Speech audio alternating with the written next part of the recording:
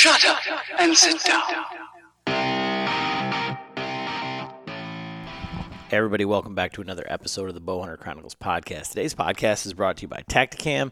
Tacticam is the easiest way to begin filming your hunts. Now, whether it's the budget-friendly Solo or the 4K Tacticam 5.0, Tacticam has something for all levels of self-filmers. They even give you the ability to capture the shot through your scope for you rifle and crossbow guys, or maybe for your kids. I know my daughter's going to be going out on her first hunt this year, and she's going to be using a rifle. And they have a film through scope system that allows you to capture that shot with a Tacticam, and you'll get to see it right through, magnified through the scope, whatever you're seeing. So you definitely check them out at Tacticam.com. Got to give a shout out to our newest Patreon, Brian Britsky. Hope I'm saying that right, Brian. He's from Rhode Island, and this is the second guy that's reached out to us through Patreon. He's found the show, he's following us, and he's decided to support us through Patreon, which is basically a crowd-funded thing for creators. So if you want to support financially through some way or another, Patreon's basically the best way to do that, and they've set up a platform totally allowing that to happen. But this guy isn't on social media. He's not a big social media guy. So, I mean, the power of podcasts and things like this are just amazing. We're reaching people that, we normally wouldn't just through the normal avenue. So I want to thank you so much, Brian, and you are entered in now to our quarterly giveaway. And you picked a great time because we're going to be doing this giveaway. The second quarter comes to an end at the end of June, and we're giving away a Traeger pellet grill. So I wanted to do that because as the quarter falls, it's going to fall right before the 4th of July. So I'm actually going to pull the winner for this next week, the end of next week.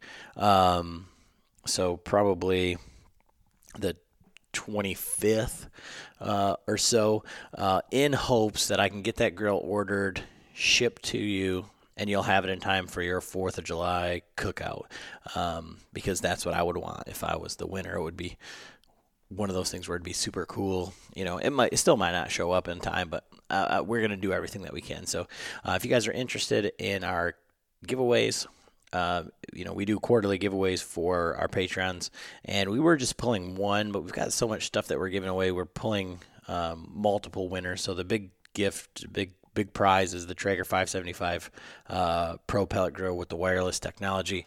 We're also giving away to someone else a Tacticam Solo camera package, like I just outlined. It'll mount right to your riser, to your stabilizer, and you'll be able to film your hunt that way.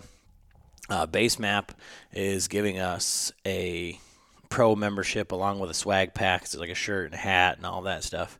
And so if you're interested in that, you can check that out at patreon.com/Bowhunter Chronicles. And like I said, we're pulling a winner within the next week to 10 days. So it's going to be before the July 1st deadline. And like I said, I'm going to do that just because, I appreciate everybody that does support us.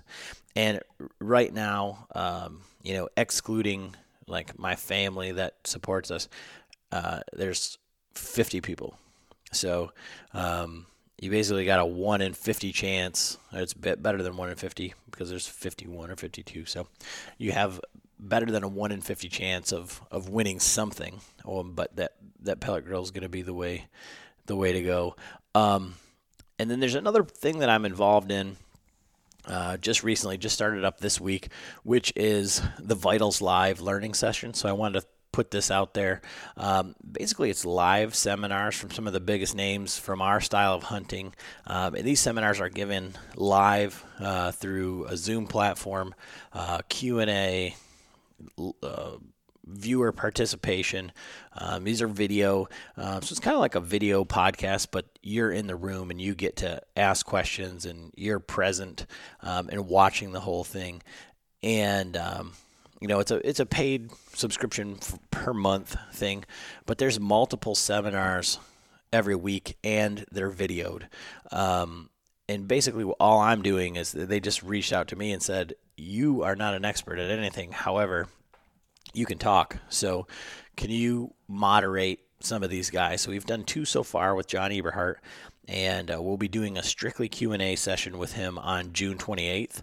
And so that's a Sunday. But next week, this week, that'll be coming up the week of the 20th or so, the early 20s in June, is going to be Dan Infalt. So there's going to be a scouting seminar with Dan Infalt, and then there's going to be any topic Q&A, ask him whatever you want with Dan Infalt. So there's going to be 2 with Dan Infalt next week. I won't be moderating those. Those are going to be moderated by Dan's good friend Mario Traficante, and a great hunter in his own right. So he'll be able to impart his knowledge as well. And then they're also doing startup showcases. So next week's showcase is going to be Austin Cantola from Genesis 3D Printing. So he's making all the 3D printed bow hangers, stick hangers, stick quiver type products. And so he's going to kind of get on there, and it's going to be a video, where you can ask any questions about anything that he's doing there.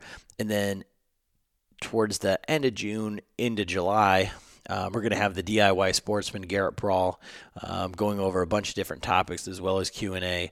And then the rest of July will be filled with more of Dan, John, and Garrett. And there's some other hunters that are on the hook, but I don't have all the details, so I don't want to put their names out there just so that but it's really something. It's cool. I mean, it's really cool. If you guys like podcasts, and one of the cool things about podcasts is you think that you're in the room, and then now this gives you the opportunity to have that same experience, but be able to ask questions. And I mean, if you've ever looked into going to one of Dan's seminars or one of John's seminars, I mean, the cost on those is, it can be a lot, and that's without the travel to get there. So you're able to have kind of a very similar access, to ask these guys questions, all from the comfort of your own home. So that's pretty cool. And for our Patreons, we're going to be doing a monthly giveaway rather than a quarterly giveaway, and one of the subscriptions to the Vitals Live. So we're going to give that to one of our Patreons to be able to go in and check that out. Some of our Patreons are already in there. I've already seen them and had some good feedback from them on that. So that's just something else to check out, and you can check that out on thevitalslive.com. Like I said, I'm moderating that, so I just wanted to put that out there, that it's a really cool product that's out there. I think it's pretty cool. So today's episode is pretty awesome as well. You want to talk about a motivating guy, Tim Bunao. I've been following this guy for a couple years on social media, and I mean, you want to talk about the guy that's living the dream. He was a hunter fisher his whole life, kind of gave it up, went, rode BMX professionally, caught a catfish, boom, he's right back into the outdoors, and goes from upstate New York, packs up and moves to Montana. And he and his roommate set a goal of collecting 100 sheds this season, and they got 137 sheds. Just seriously living the best life out in Montana. And Tim's a great guy. It's a great conversation. I know you guys are going to love this episode. So with that, thank you so much for listening. I really do appreciate it. And enjoy the episode. Thanks. Hey everybody, Adam and John back with another episode of the Bow Hunter Chronicles podcast. And, we're going to talk a little bit of shed hunting, summer scouting stuff with a guy that I've been talking to through social media for a couple years now, probably since one of our first probably 10 episodes. I know we had Greg Litzinger on, and then my buddy Kyle, who was we were talking some train to hunt, and Litzinger had mentioned our guest's name, and he's like, "You got to have him on." And so we've just been kind of going back and forth, and I've heard him on at least one other podcast. Tim Bunao, he's East Coast guy. Now he's transplanted to Montana. He's made the jump that we all dream of, and he's headed out there to the great wide open. So how are you doing tonight, Tim? Yeah, I'm doing good. It's actually kind of a chilly night here. It's like 70 degrees, but yeah, can't complain. I'm 59 days away from starting to hunt. So life's good. Living in Montana, not New York. So let's hear a little bit of your story, how you started hunting and kind of how you got into it, and then you got out of it for a little while and kind of got a little bit more serious into it. How'd that all go? Yeah, well, I'm from upstate New York, upstate PA. I actually lived right on the border. For the most part of my younger days, whatever I guess you'd say, during the summertime, I would, during the weekdays, my mother would, ship me off to, one of her friend's farm, basically. And I worked, 4 a.m. as a 8-year-old, getting up, milking cows. And as soon as our chores were done, he'd let us loose with a 22 and we'd go pick off woodchucks all day long or squirrels or, basically what kids do back then, of course, when it was acceptable. But yeah, I really got into the hunting, kind of through them, and I kind of branched off on my own. I spent a lot of time, during high school. Instead of going to parties and stuff, I actually would go to the local Blockbuster and rent, Eastman's Journal and, those videos and, Realtree. And Eastman's Journal back then, elk were just a mystical creature. For a, small town in PA, and, the do-it-yourselfer wasn't really even existent back then. But, yeah, it was, shortly into high school, I moved in with my father, basically 45 minutes away into upstate New York, that's where I took my hiatus for a little bit. I was introduced into, the BMX world. I fell in love with that one. And I basically spent the next 13 years after, my senior year, riding BMX. It took me to Louisville, Kentucky. I rode for a clothing company down there. I traveled all over, mainly all over the East Coast and really never made it west too much.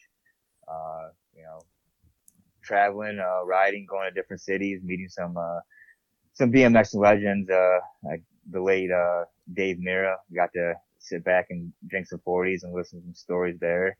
I got to meet, Matt Hoffman. I actually went to dinner with him and a bunch of other guys. So, that part of my life was a little bit different from what we're doing now. But, it was actually a chance, fishing trip. I never even touched a fishing pole in that 13 years. And, one of the guys from Alabama, he was in town and, said, let's go fishing. I don't think either of us had a license either. So we went down to the Ohio and, first cast, I landed it was like 65-pound blue cat. And that was it. That was kind of the rekindling of the spark. And it was like a light switch. I kind of really stopped, riding. I made the move back to New York, within a year, and, I dove right into hunting, head on. And I think I was in New York for 7 years when I finally made the decision. And, I'd asked myself, give myself 3 reasons why not to make the move to Montana. And, I didn't have a single legit reason, other than the fact that my family's there, but yeah, I had to do it for myself. And, it was within a month of me making that decision, I was, stepping foot in Montana. That's crazy. Now, when you moved, I told you when it was texting you that I was going to throw you some curveballs. Maybe you won't get this reference, but maybe some of our listeners will. But I got a good feeling. So when you were going back and forth from those Eastman's hunting journals in the Realtree, did it switch over to the rad racing once you went over to your dad's? Oh, Crew Jones all the way. I was going to ask you if you were more of a Bart Taylor, Rod and Rex, or maybe you were like Hollywood Mike Miranda. I mean, what was more your style? Oh God, Hollywood Mike Miranda. That's like throwback right there. Wow, I haven't heard that in years. Team Hutch, right? Yeah, yeah, Team Hutch all the way. Um, yeah, I mean that. Actually, when I was at my father's, that was kind of a difficult time.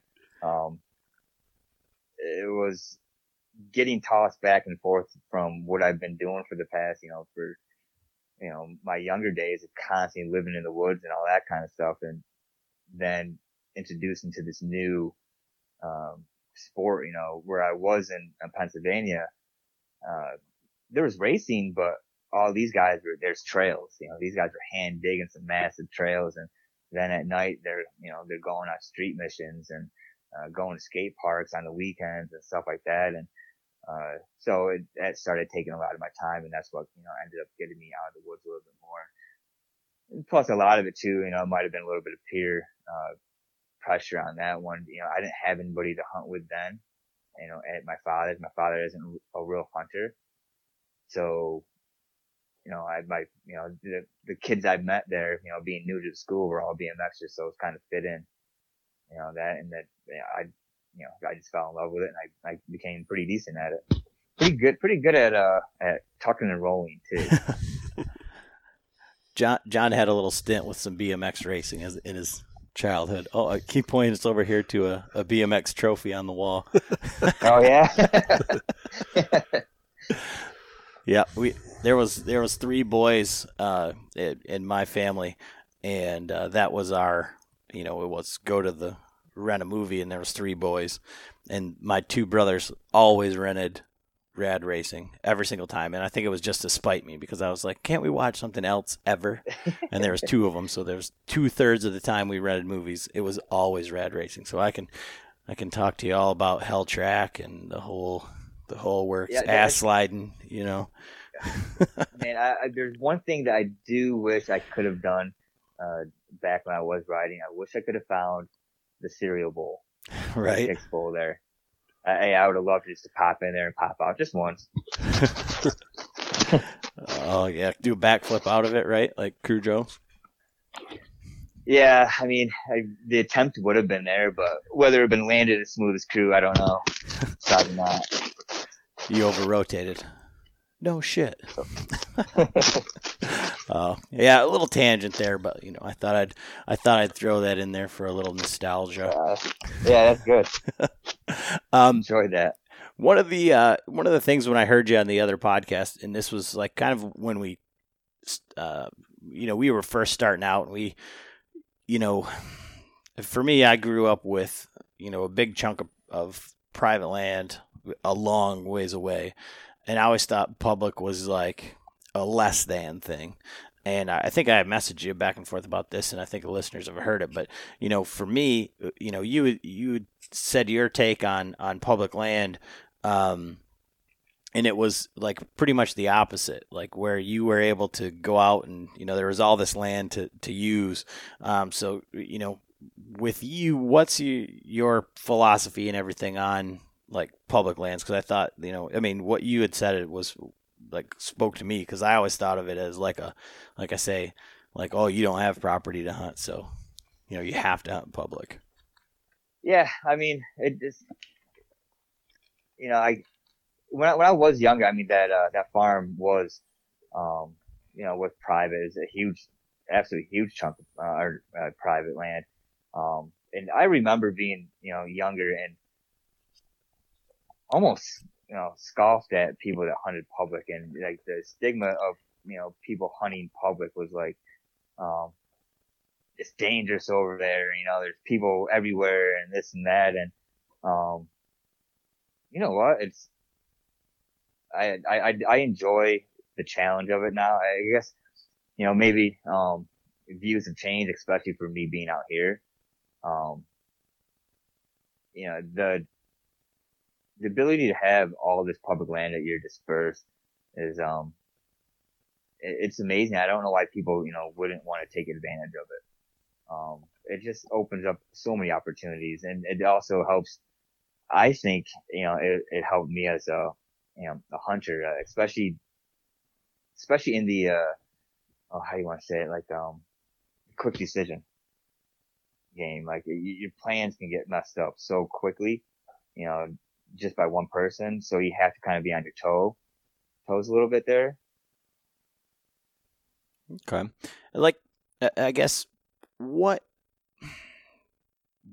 being in upstate New York, I've heard, and we've talked extensively with Litzinger, and we've got some friends and Patreons and stuff that are over in the New York area, but and we know PA is super heavily hunted, but what's the public land like in upstate New York, and what's the hunting pressure? Because, I mean, again, with podcasts and more, I guess, information being out there, and now with Onyx and all this other stuff, we're seeing more and more people, but New York isn't one of those states where I think of as like being a big hunting state.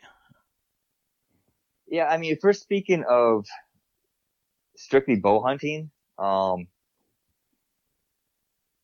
probably went 2, maybe 3 years of maybe running into like having to change my, my game up a little bit. A handful of times. Mainly, I never really bumped into anybody in the woods, but mainly parking lots and stuff like that. Now, gun season, on the other hand, I mean, that's kind of another reason why I even stopped, gun hunting. It's just, nobody hunts, opening day. It's just straight, get out the vehicle, drop these people off here. We're going around here and we're driving. We're going to push this wood. We're going to push these woods and this and that. But I mean, as far as bow hunting,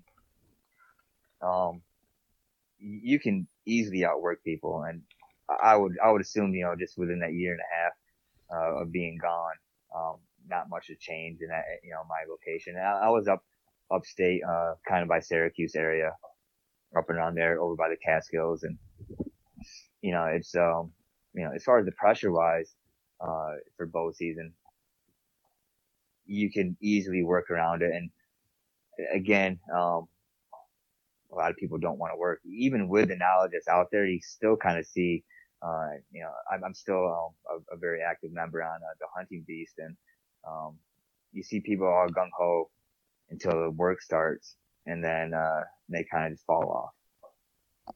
And that was going to be my follow up question to that was, do you think it's because you're hunting spots that like suck to get into, or that are kind of that next level, or is it just because there's not that many hunters, or that, you're not seeing that many bow hunters?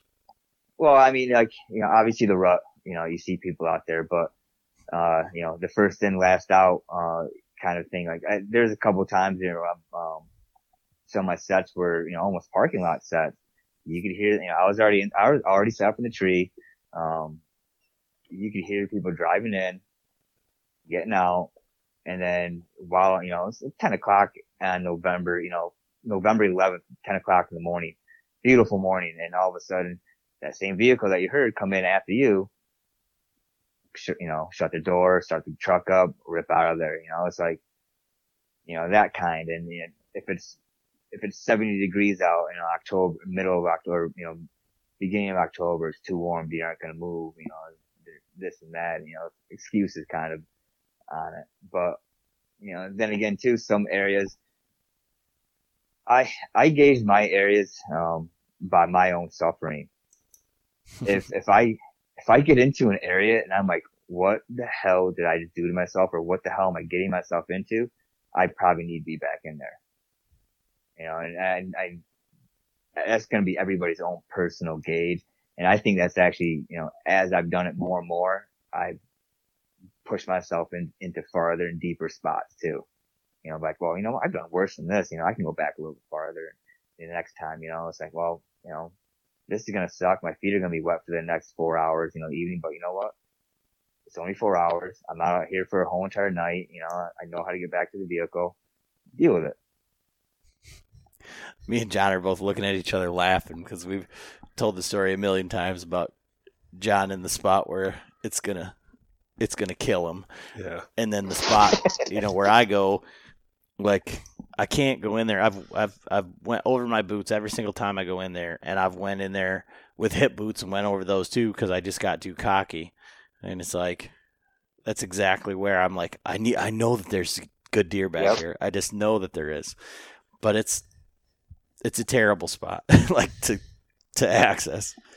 But I've never seen anybody near there.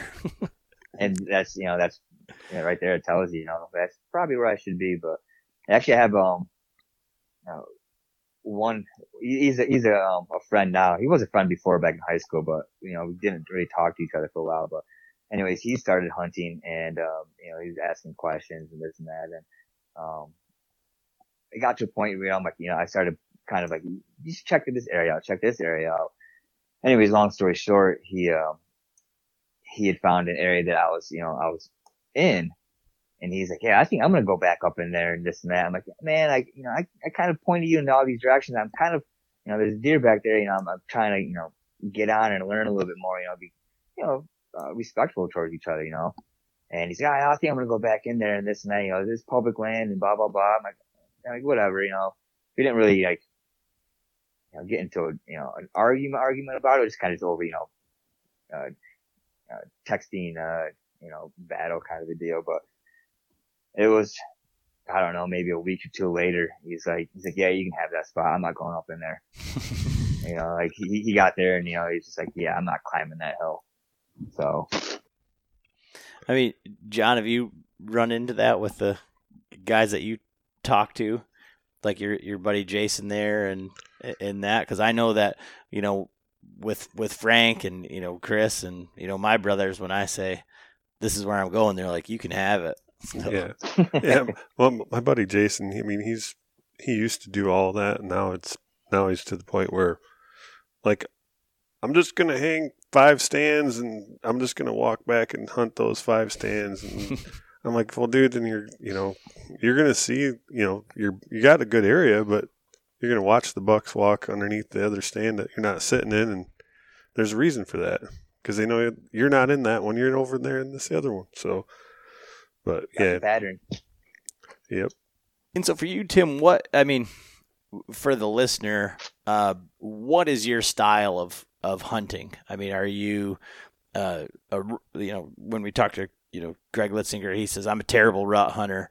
These are the dates that I like to hunt. This is when I usually, get it done. Or, are you just strictly a bed hunter and you're trying to kill them, first sit, first time, what's your philosophy?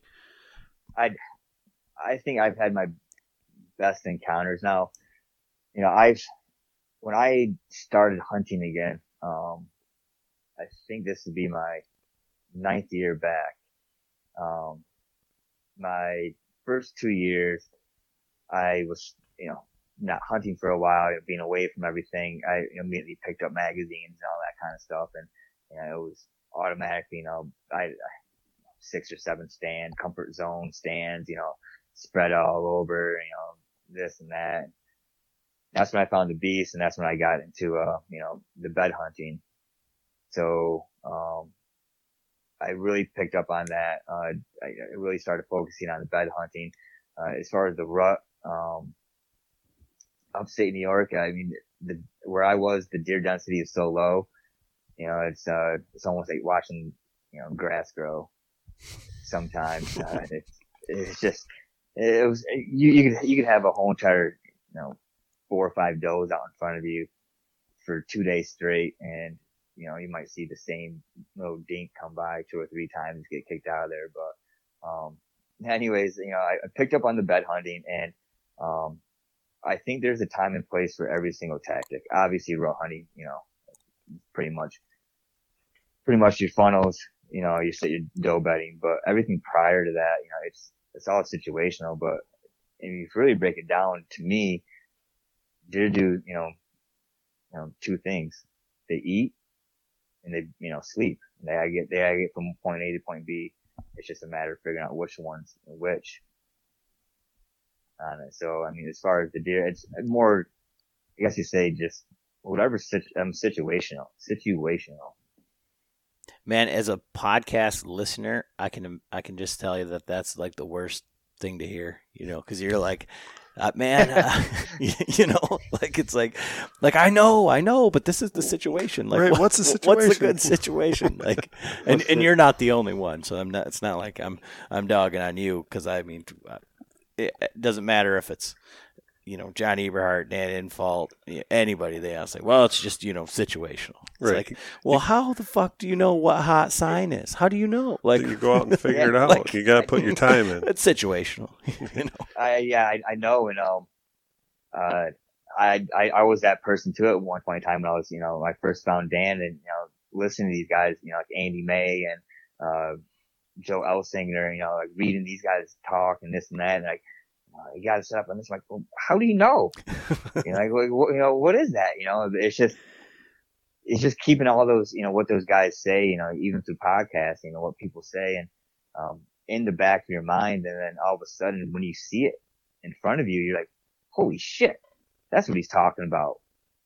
Then it's then it starts the toss, even more, dilemma in your head, like, well, do I continue on what I was doing, or do I set up now? Like, what is over here, but I want to be over there, so yeah, sorry, but yeah, for me, it's situational. No, I mean, I totally get it. And when you're talking about your little text battle with your buddy there, for me now, because like when I look at spots now, I try to, for the most part, and it's kind of wrong. I'm trying to learn new areas, so I'm trying to pick areas that I haven't been and just put a spot on a map that I think would look good, and then go in there. And then it's a lot easier to have that aha moment. But then you still have to, like, I guess you have to have the restraint or the understanding to know, like, what you're getting yourself into, because you might be, let's say, 70 yards or 100 yards off of like where that point is that you put on the map, and you run into some really good sign, and you're like, but I wanted to be over there. And then it's like, should I go? Should I stay? Should I? But I mean, I think that that's one of those things that's, somewhat reassuring. It's like, I thought that there would be something here, and then you walk in and you're kind of finding, the sign or something promising. Yeah.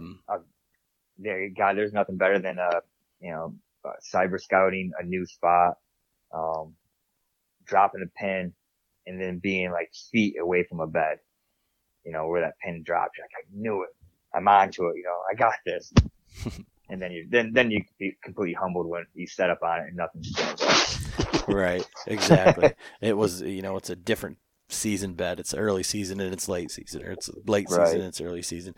And so with that cyber scouting and that, how did that transition go from, all right, so you're in upstate New York, you say, all right, I can't find a reason why I shouldn't go to Montana. Now you're in Montana. Where do you hunt, or how did you go about? Like, where do you start now? I mean, there's a lot of public land out there, and proximally to where you're at, there's a lot of people that like to spend time in the woods. So how did that go?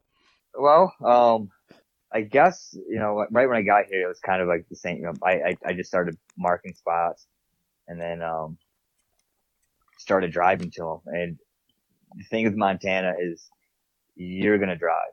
You're gonna drive a lot. I think this year I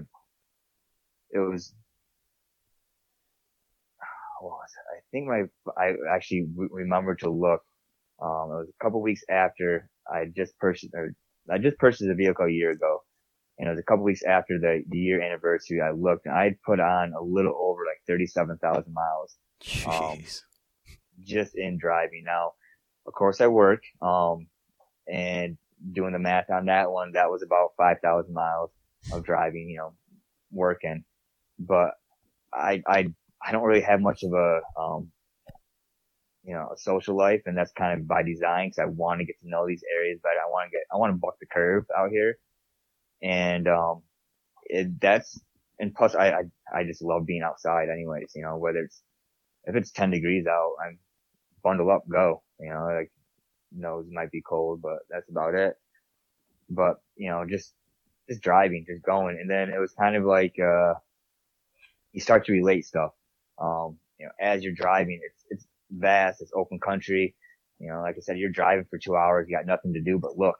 So as you're driving, all of a sudden you're starting to, realize that wow, every time I see, something like this, there's deer over there. And then kind of, correlating everything like that. Cause it is completely different from New York State. New York State, you're looking for, leeward ridges, the points and all that. Here it's flat country. For the most part, for the river bottoms and everything. If we're talking about whitetail. Now, I do have, some interest in going to Northwest Montana. Now, Northwest Montana has, if you're a numbers guy, Northwest puts out more, Boone and Crockett's in the state, per year than any other, part in it. The problem is it's Grizz country, it's cougar country, it's wolf country, and it is mountain country. The deer numbers are lower, but, numbers don't lie on that one. They're there.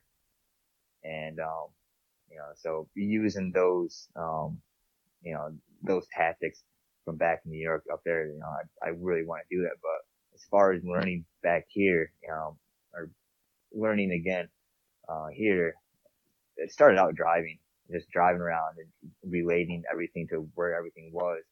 And then from there, it was kind of just diving in.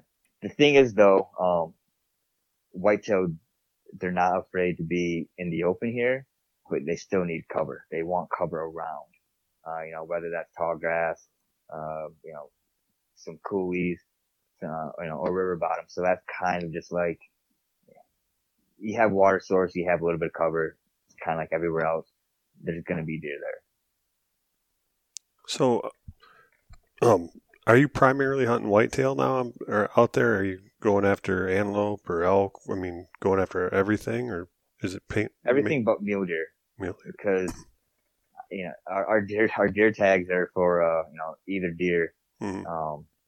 And one of these days I'll get around and going after mule deer. My buddy John, who I did the shed hunting with, he went out and got a mule deer last year, and up into an area he saw some really some good ones. And I've seen a few good ones, drive around and everything, but, I personally want to notch a couple, bigger whitetails first.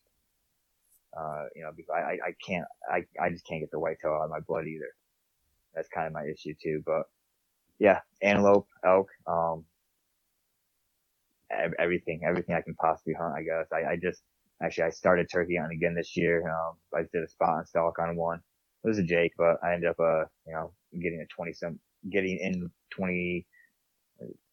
24 yards, smoked them. Bear next year, spring bear, again, start doing that, with the bow. But, so for, we're heading out elk hunting, but primarily, we talk a lot of whitetail and a lot of whitetail strategies and things like that. I guess we don't. Our guests do. You don't want our tactics. But for the whitetail out there, I mean, is it as big of a deal as it is, in the Midwest or up in the, out east for you, or is it just another? Well, I'm gonna kind of have a side note on that. Like I'm going out to Montana for my hunt. I got the combo tag, so I have my elk tag, whitetail, mule deer, plus I have an antelope tag. Well, my buddy who lives in Bozeman, he's like, the whitetails out here, like everyone hates them. They're like goats. So is that the same in your area too?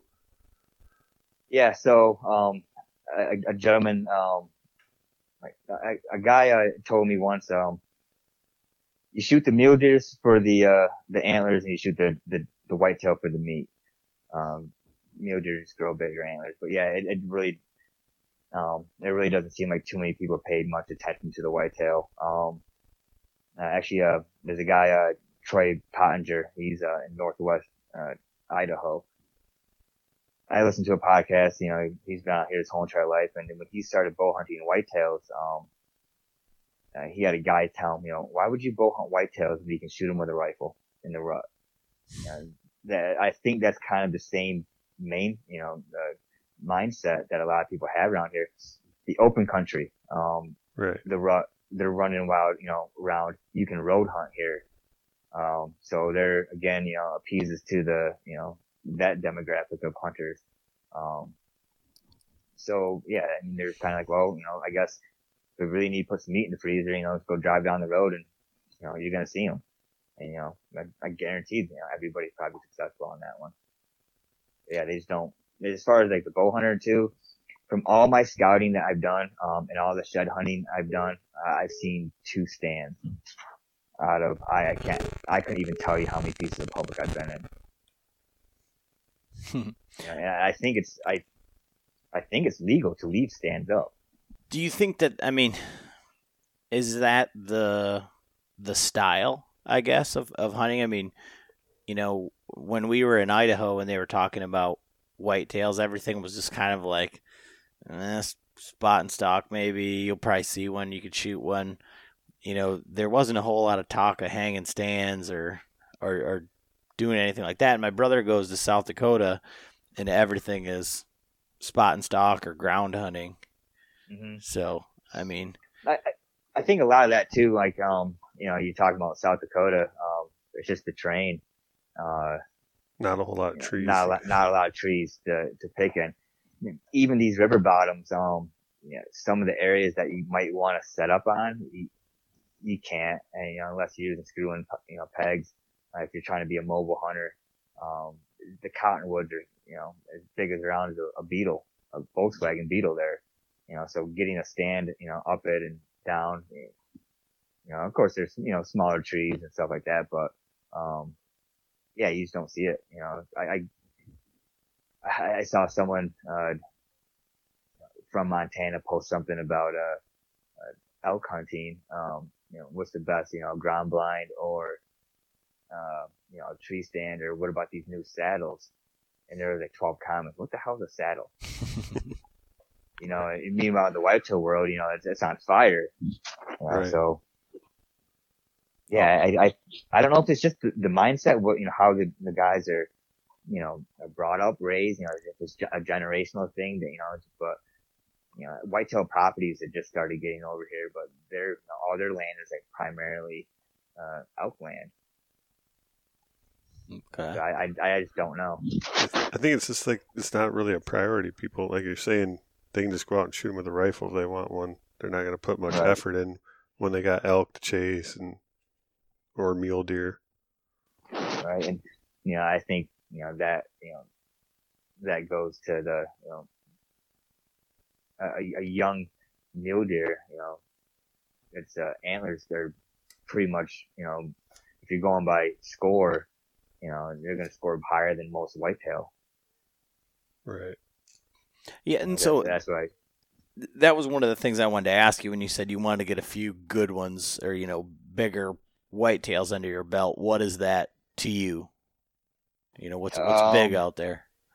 So we've seen a couple, upper 160s, around here last year. Actually, there's a field across my house in town that always has deer and it always has, does and bucks. And of course, Ruck came around and, some giant cage came out of nowhere. No idea where this deer came from. Was out in the field chasing does. So, they're around. The shed that we picked up this year, there's a couple, singles, but if you, gave a modest, spread and, don't go crazy with it and everything, you're still looking at your 150s and stuff.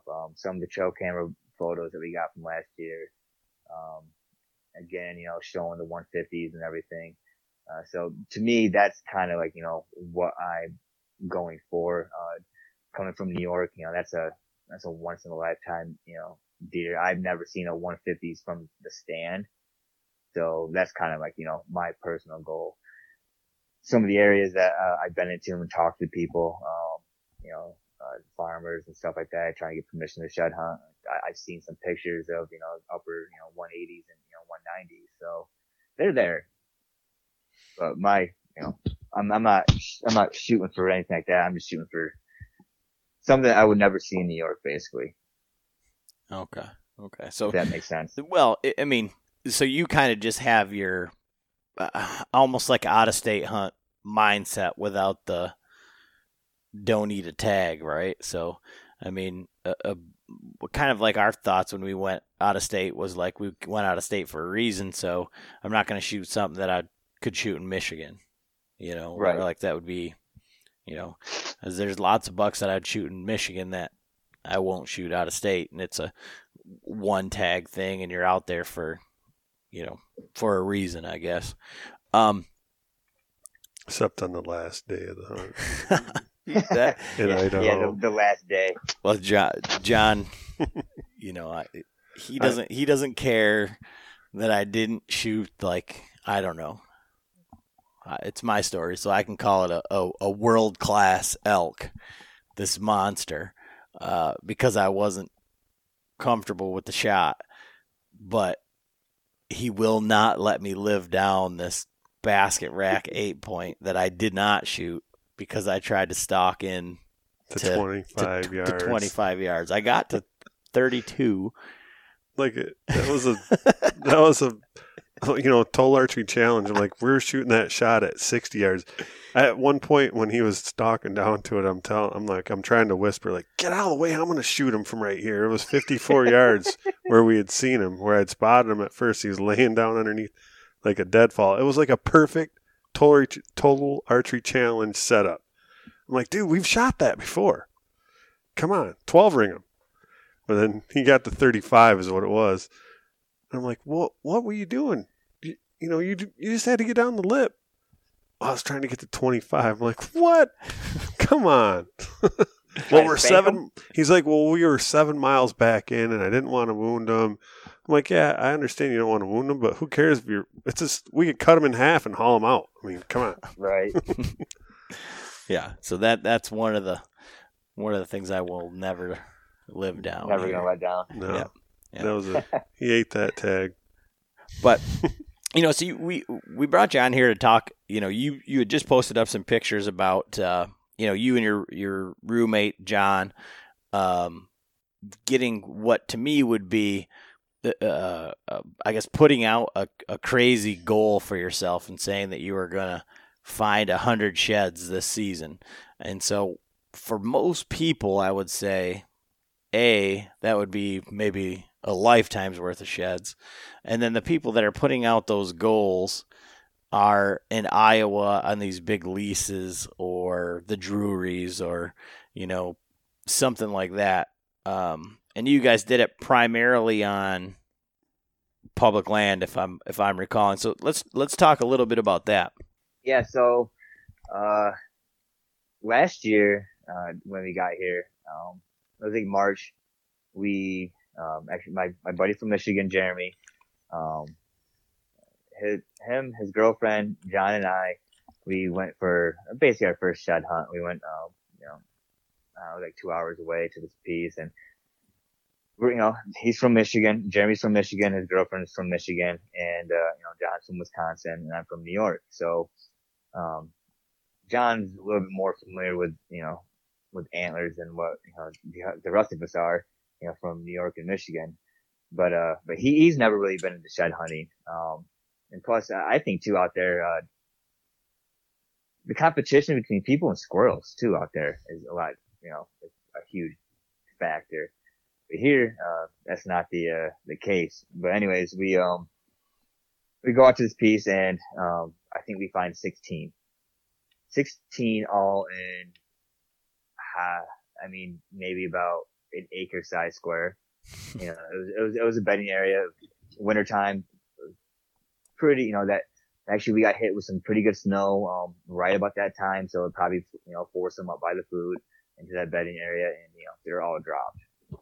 So we, shed hunted a little bit more last year, and, it was coming up, in January there, and we're talking about shed hunting, and I kind of said, what, I'm going to go nuts. I'm going to go try for 50.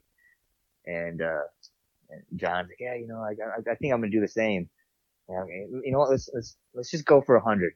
Let's try to find 100 sheds.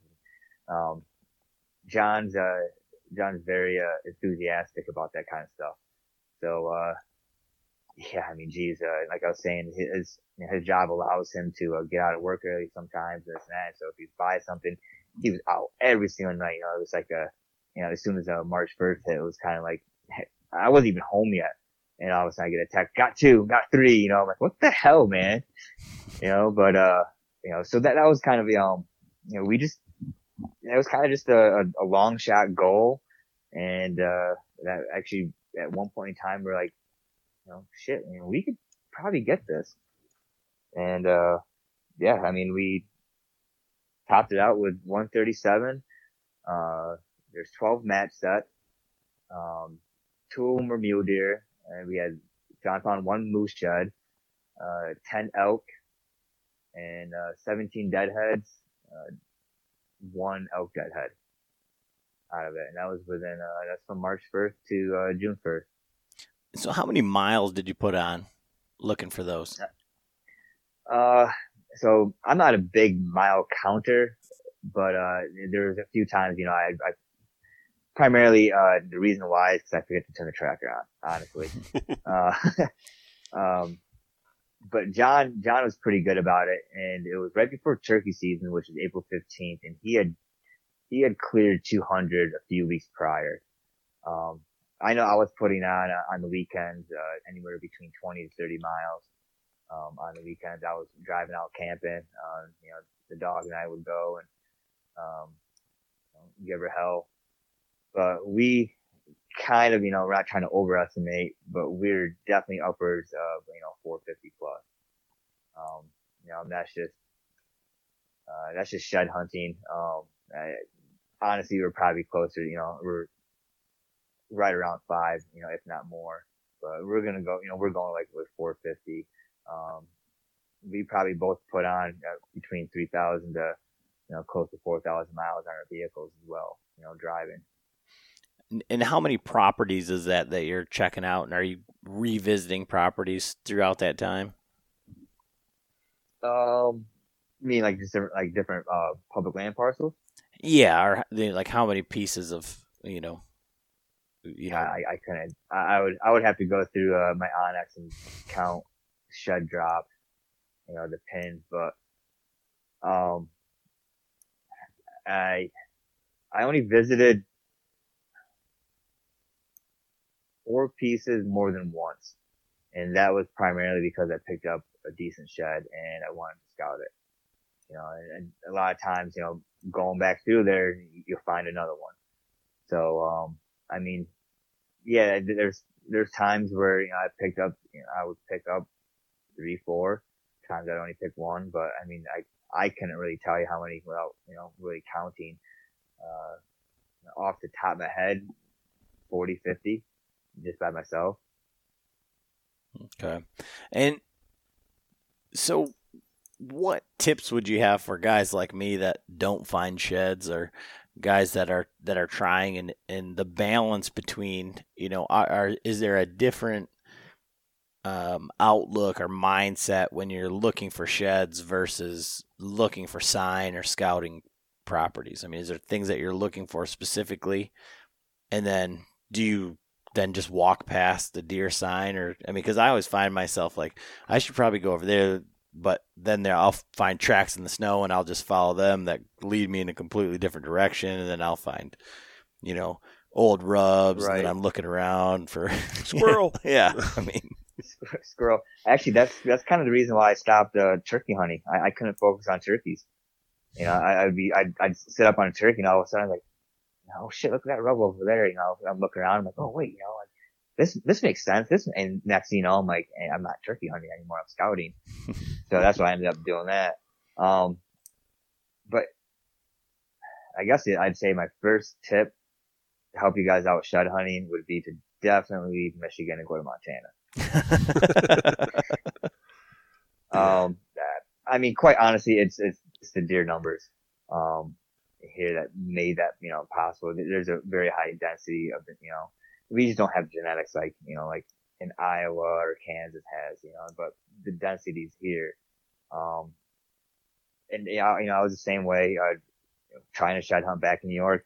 I just couldn't because I'd end up scouting. And I think a lot of that is due to the fact that you never finding any. You're out there so often. You rarely find a shed here or there. It's a little bit different when you start finding sheds, especially, you find a match and all of a sudden, you're looking at one, you look up 20, 30 yards away and there's another one, laying there. You think you see another one and it quickly, becomes easy to overlook signs when you start finding the sheds. I think that's probably my biggest takeaway on that. Key features, obviously, giant, shoulder high rugs, big scrapes, obviously stop and mark, stop mark. It's always a good time to grab a drink. I'm one of the type of people or a bite to eat at granola bar. I'm the type of person like, oh, the next spot. And the next thing you know, I'm done shed hunting. I still haven't had a simple water or food, the whole entire, 4 or 5 hours I was out there. But that's, as far as for out here, that's basically what, it's come to. The thick stuff, obviously thick stuff, anything that's going to knock the antlers off the head. A lot of trails, if you see trails cutting through, some Russian olives out here and stuff like that, you should probably get on your hands and knees and start calling through there because there's probably going to be a shed back in there. And don't get discouraged either. Something out here, shed hunting is quite popular. There's been several times where at first I would be, get down on myself or I want to bail. I'd already be a mile back in or, fully invested into this piece. And all of a sudden I start running food tracks. But, something I started reminding myself is every year I find last year's sheds. They can't find them all. I've even seen dog tracks, now whether or not they're a shed dog or not, or it could just be like my dog. He just goes with me. People miss them. Even dogs miss them. So, quite honestly, not sugarcoating it. It's night or day difference from the big hardwoods to down here in the these river bottoms and areas. There's a lot more, there's the higher number of deer and the amount of cover is concentrated more. I guess that's probably what it really, mostly relates to. And then how are you using that information, like when you're outside of those, obviously those big rubs or scrapes or things like that, how are you, when you're finding these sheds or deadheads or, whatever, how are you using that like this year? How are you going to be? How are you using that information? Yeah. So, one of the areas, actually my two biggest deadheads I found were 75 yards apart from each other. And, like I was just saying, when I'm shed hunting, my focus is looking for, these, any glimpse of a tine sticking up out. I found the one deadhead and, I kind of glanced around like this is kind of a bedding area. I found the second deadhead and, then I started, okay, well, what's the odds, rifle kill? Okay, not recovered. So I have a really close buddy back home who, his dad shot a deer a few years ago and that deer did a huge circle and made it all the way back around to his bed. I've heard people on the beast, some of the guys on there have talked about how the deer will try to make it back to their bedroom.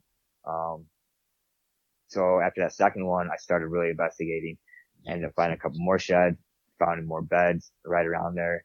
And then, that was one of the areas I visited a couple of times and then started breaking stuff down and, sure shit, that's a good bedding area. Rubs, don't really start until, they get a little bit outside that little pocket of, Russian olives. But, everything just led, the signs leading up, everything's adding up to it. So, as far as the deadheads, that particular instance, that's how I'm using those. Some of the other ones, you find out in the middle of the field, some CRP, stuff like that. It's really just kind of chalk it up as the winter kill. And then, sometimes, some of the antlers, it's, you can figure out if it's bedding or not. I think it's going to be more or less, most of it is going to be winter bedding as opposed to, huntable bedding. So, I don't really pay much attention to that other than the fact that, okay, well, this deer is still alive, he's in the area, he's probably not going to travel too far. So this is an area that I should probably focus on. And going back to those deadheads and that bedding area, you talk about the beast and you talk about, that's all bedding tactics, etc.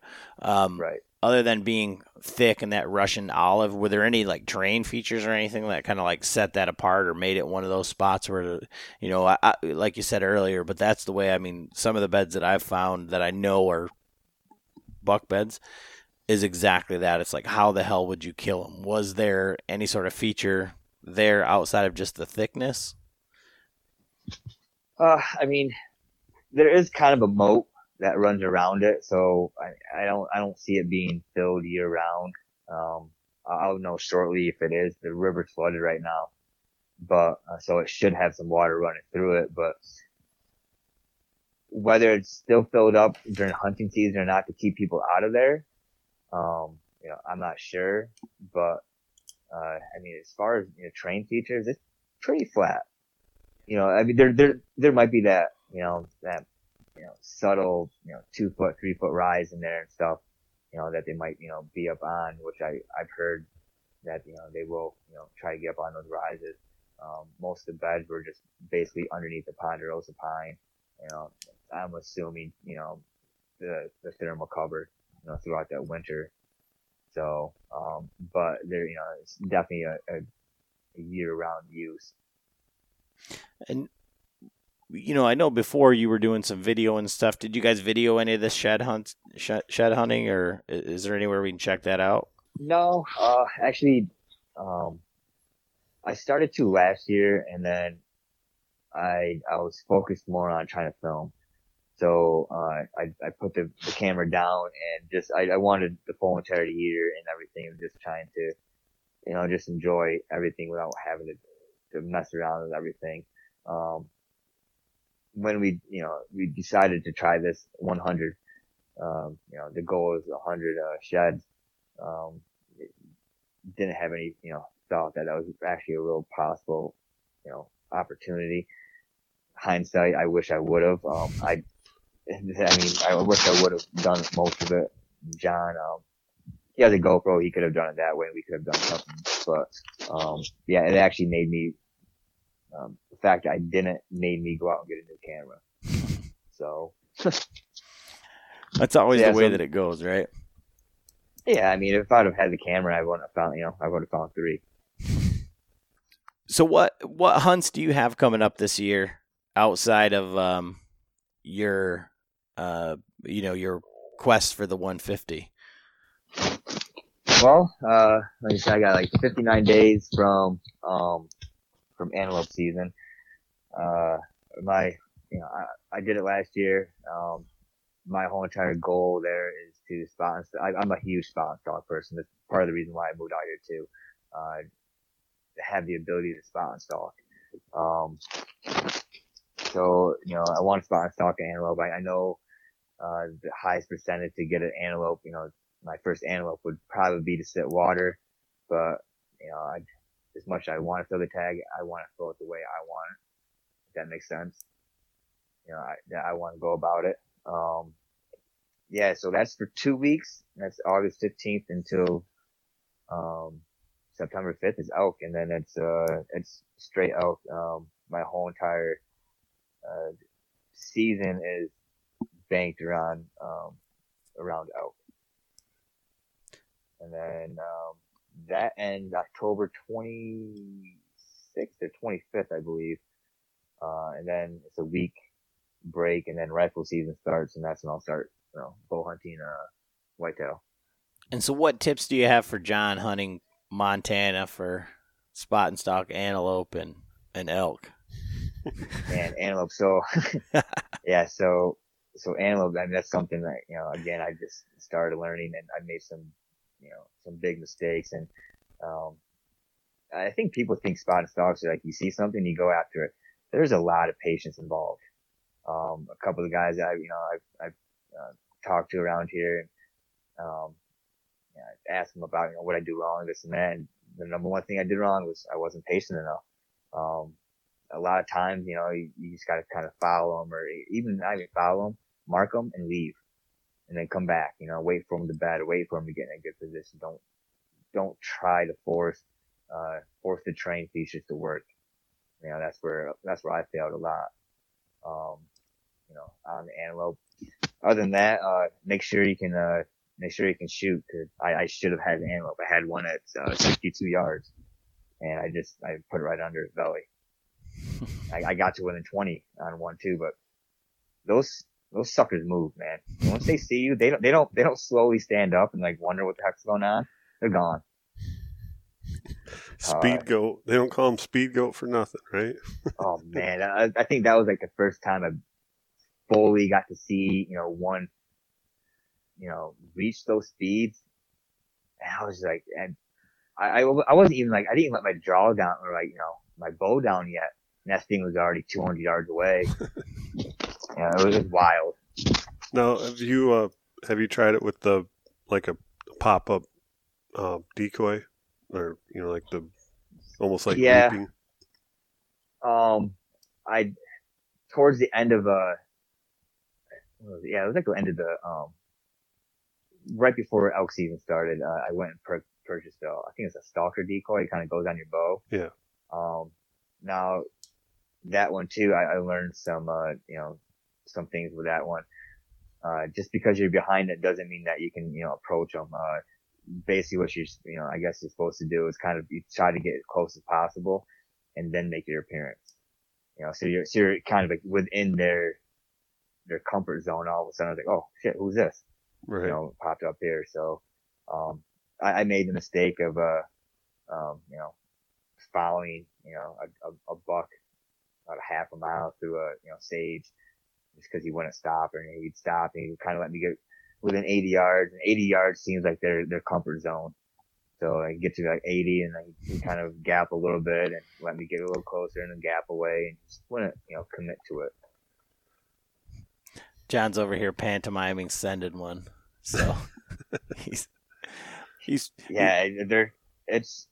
the fun part about it. If there wasn't so many, I wouldn't try it. Like I would have 2 to 3 stalks a day. So you're going to have the opportunity to. It's just a matter of wait, for the right opportunity to come along on that one. Sweet. Being able to capitalize on it. Like I said, I missed that 62. I should have capitalized on that one, but, I started, the whole entire moving out here. I didn't shoot like I normally do. Throughout the whole entire off season, I just got into fly fishing and I got real heavy into that. And next thing you know, it's, season's here. So I definitely chalked that one up to that one. I started developing target panic on all sorts of fronts on there. But yeah, so that's the antelope. And then elk, actually, you know what? One thing, do you listen to the Rish podcast? Yes. So you're familiar with, how he hunts. He hunts the buffer zones, especially, outstaters. Everybody fantasizes about this big backcountry hunt, 10 miles deep, 12 miles deep.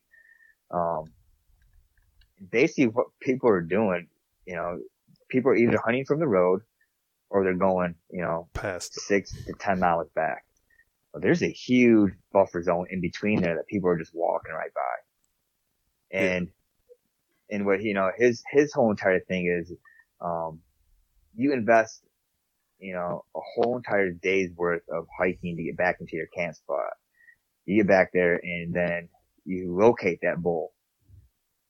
You blow that opportunity on that bull. That bull can be 10 miles gone, by the next morning.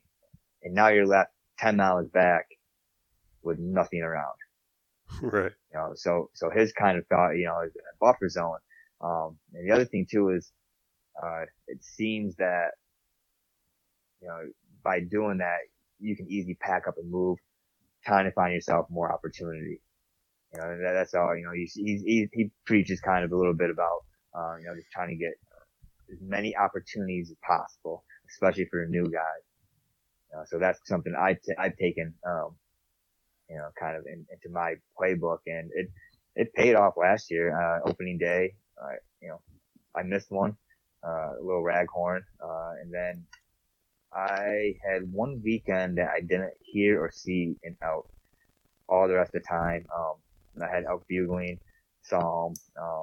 I got drawn back on two more, and I shoulder hit a cow on the last day, and that was all just within that 2 to 3 mile buffer zone.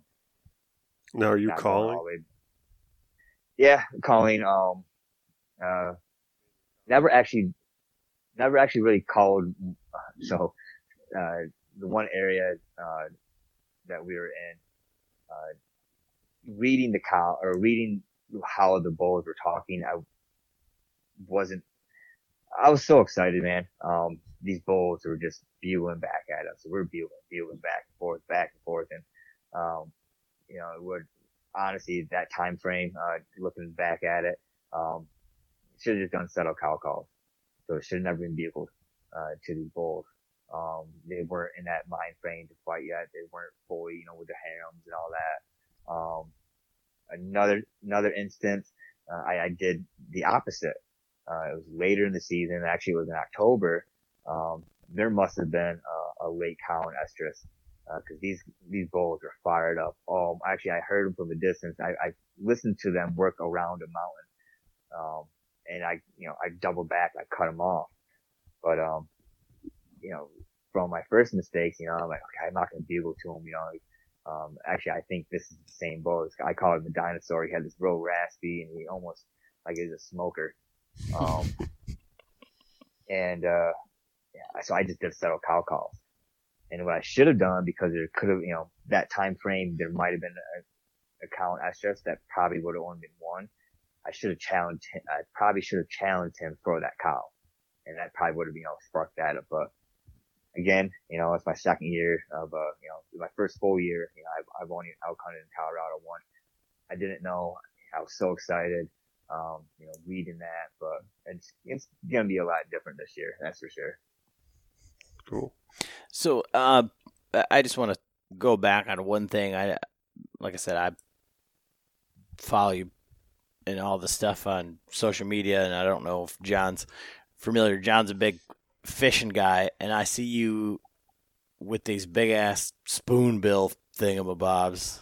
You talk about dinosaurs, like, you talked a little bit about the fly fishing or whatever. Like, what the hell is up with that? Like, what is that fish, and like, what's the season? Is it like our sturgeon where you get one tag and stuff like that, or dino season?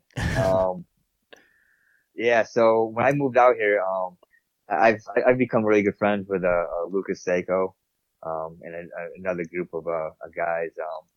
Basically, one from North Dakota, or one from they're both from North Dakota. And then the other one's from Minnesota and Wisconsin, and we're all in this big group chat. But anyways, he invited us out there last year for dino fishing. He showed me these pictures, and I've always been a fisherman from back home, and that was the first thing I saw. And he showed me a picture. I think it was like a 90 pounder, and I was like, I'm in, 100%. So basically, what they are is just it's a paddlefish. They that time frame in May, they migrate up the Missouri and the Yellowstone to breed. And they don't take bait. They don't eat lures. I think they eat plankton. So the only way that you can catch them is by snagging them. So you put a big 8-ounce weight on the bottom, and you're only allowed one treble hook up top. I think it's like a 0 treble hook or whatever, or a 1 or something like that. You put that up about maybe a foot, and you just sit there and you just swing and rip all day long. It's not very fun. At points, your shoulder starts to get worn out. You'll end up with bruises on your ribs from doing it. But man, when that finally sinks into a fish, oh man, it's like the greatest feeling. You just work. Well, I can't say work this year. Actually, it was like the third cast that hooked into one this year. But most of the time, you work and you work and you work, and finally you hook into one of those things. They're a good fighter. They go to the bottom. They do run a little bit, but they might come up or just get their head out of the water. But, yeah, this is a big prehistoric fish. It's weird looking, just big. So in North Dakota, normally it's, you go there and you buy a tag. The season, is kind of like a quota season, if I remember right. So they say, it'll say like there's 500, tag, or 500 is the quota from day one. Day one would be a, keep day. So it doesn't matter what size it is. If you hook into one, you put the tag on it and you take it to the fish station. And it might be, the next day will be a, release day. So that day you can fish all day long, catch and release, catch and release, catch and release. And then, it's like back and forth until the quota's hit. This year they didn't have it because of COVID. But they did open up a week-long, snag and release, week. So that's what I ended up doing. Going back over there and met up with the fellows and, it's kind of like you said, walleye camp. We just kind of, harass each other and, shoot the shit and, drink a couple beers, cook some good food and have some laughs and, hook into a fish occasionally. And it's a riot, as soon as everybody's out in different points, we're kind of spread out, probably like within a couple 100 yards and everything. And all of a sudden it sounds like Ric Flair's coming down the river. Just, woo! Like someone's got one on and everybody drops their poles and you go running over and, lend a helping hand, give a high five and get right back to it. Do you guys eat them? You can eat them. This year you couldn't, because you couldn't keep them, but, yeah, you can eat them. I actually left last year, when they cooked them up. I had to get back to Montana, but I supposedly they're pretty good fish. The reason why, they keep them is they have a caviar. And I guess the caviar, is super good and super, expensive. So that's how, I guess North Dakota gets the money. They, the keep days, they bring them to that fish station, they'll chop them up, but they keep the caviar. Okay. Interesting. I think it's like $1,000 a pound or something like that. Kind of like sturgeon. Geez. Yeah, you're talking to a couple guys from Michigan here, and we, even though it's frowned upon, I definitely snagged a few salmon in my day, in my youth. Oh yeah. And it used to be to be legal long ago, but there's probably about 1,000 tons of freaking lead up by Tippy Dam where it used to be illegal. Guys would come from Ohio everywhere. It was dangerous. I mean, yeah. The lead flying and hooks flying, and it was elbow to elbow on each side of the banks. And you guys have people cutting people's lines. Oh, everything. Yeah, we had the same thing in New York, Pulaski, on the Salmon River. Same thing back in the day. Used to be you can snag them, but yeah, I mean you go to some of those popular fishing spots and you can't even see the telephone line. It's just dangling with hooks and all sorts of stuff. But yeah, it used to be like that back in the everybody cutting lines, fish on, and nobody cared, and people were trying to get under and trying to get to the fish, and people were cutting. Yeah, it's a fiasco. Yeah. Well, back to the bow hunting thing for a quick second. One of the questions I always ask is, what is your setup? What bow you shooting? Arrows, sight? What you running? So I am still running the 2014 PSC DNA SP. Running that with a Spot Hog Fast Eddie, the Trophy Taker SmackDown Pro, I believe. Beast Stinger. 10-inch stabilizer in front with a 8 side, and then I just got the Day 6 arrows. What broadheads? Actually, I think I'm going with the QAD Exodus. Okay, I think my brother shoots broadhead. those. What's that? I said I'm pretty sure my brother shoots those. So I've asked a couple people, primarily whitetail hunters, if they know anybody, and nobody knows, anything about them. Like, I think I've heard of them, this and that. But you ask, like, anybody from the West, oh yeah, they're awesome. I know this and that. And a lot of people, love them. It's kind of a strange thing that I came across, since I started looking into them. Does your brother like them? Yeah. I mean, he's, I think the last 2 deer he's killed, think he killed 2 deer last year with them. And yeah, I mean, they didn't go far. But he bounces around with a lot of different equipment. So it's always kind of hard to see, but I'm pretty sure that's what he killed those 2 deer with last year with no issue. I'm pretty sure that's what I'm going with. I have been shooting the Wasp drone. But yeah, it's definitely a fixed blade game for me, especially with with the elk. The deadhead I found was a real eye opener too. Their skin is so thick. Their hide is just so dense. And I remember, actually it might have been that Ranch Fairy guy. In one of his videos, or whatever, he tried to push, a hypodermic through the hide. And I mean, he is like reaming on it just to get like the point to get through the hide.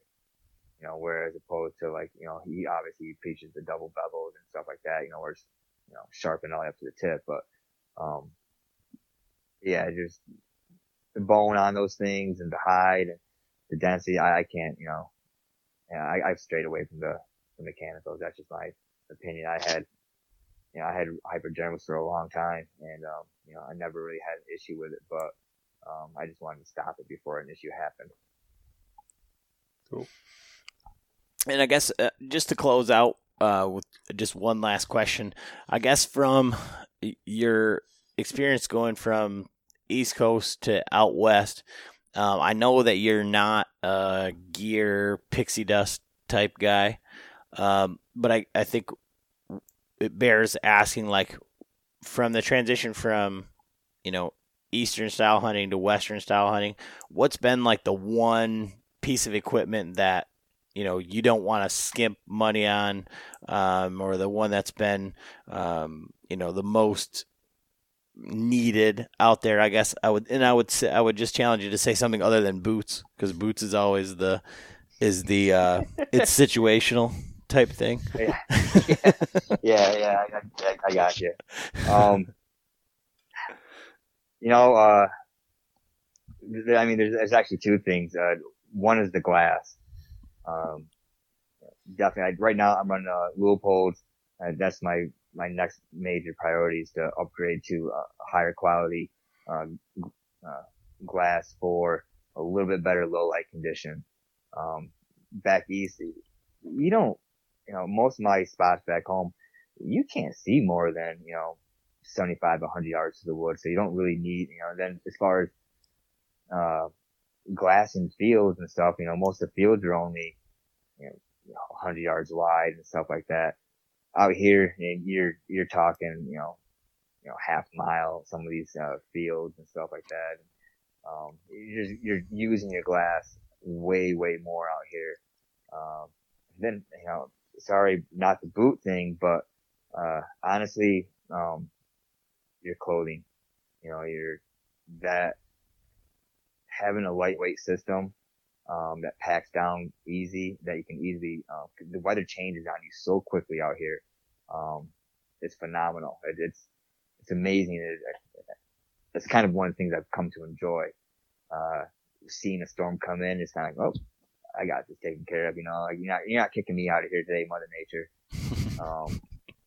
But that's been a huge, thing for me, being able to have a quick light system that packs down easily.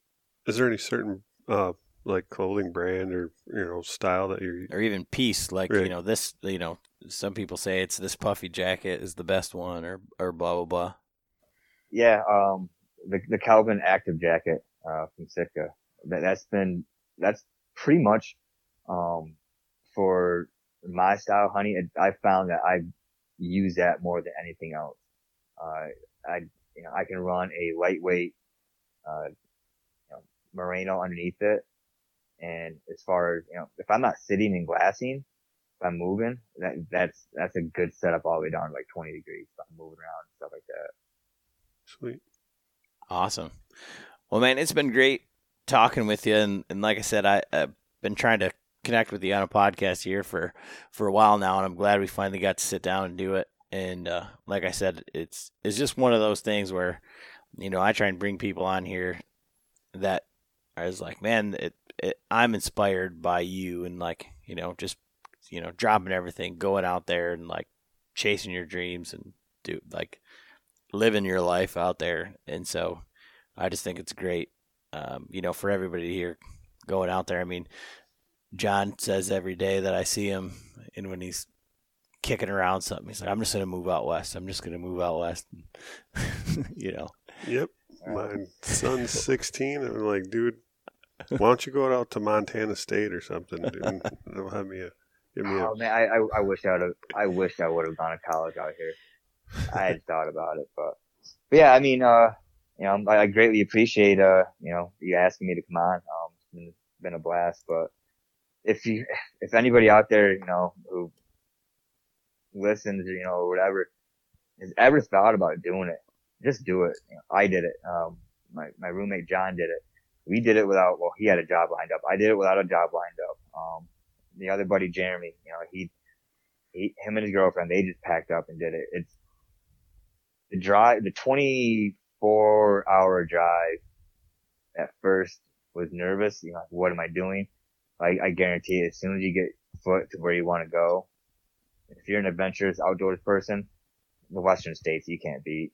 It's 365 something to do, even when it's cold.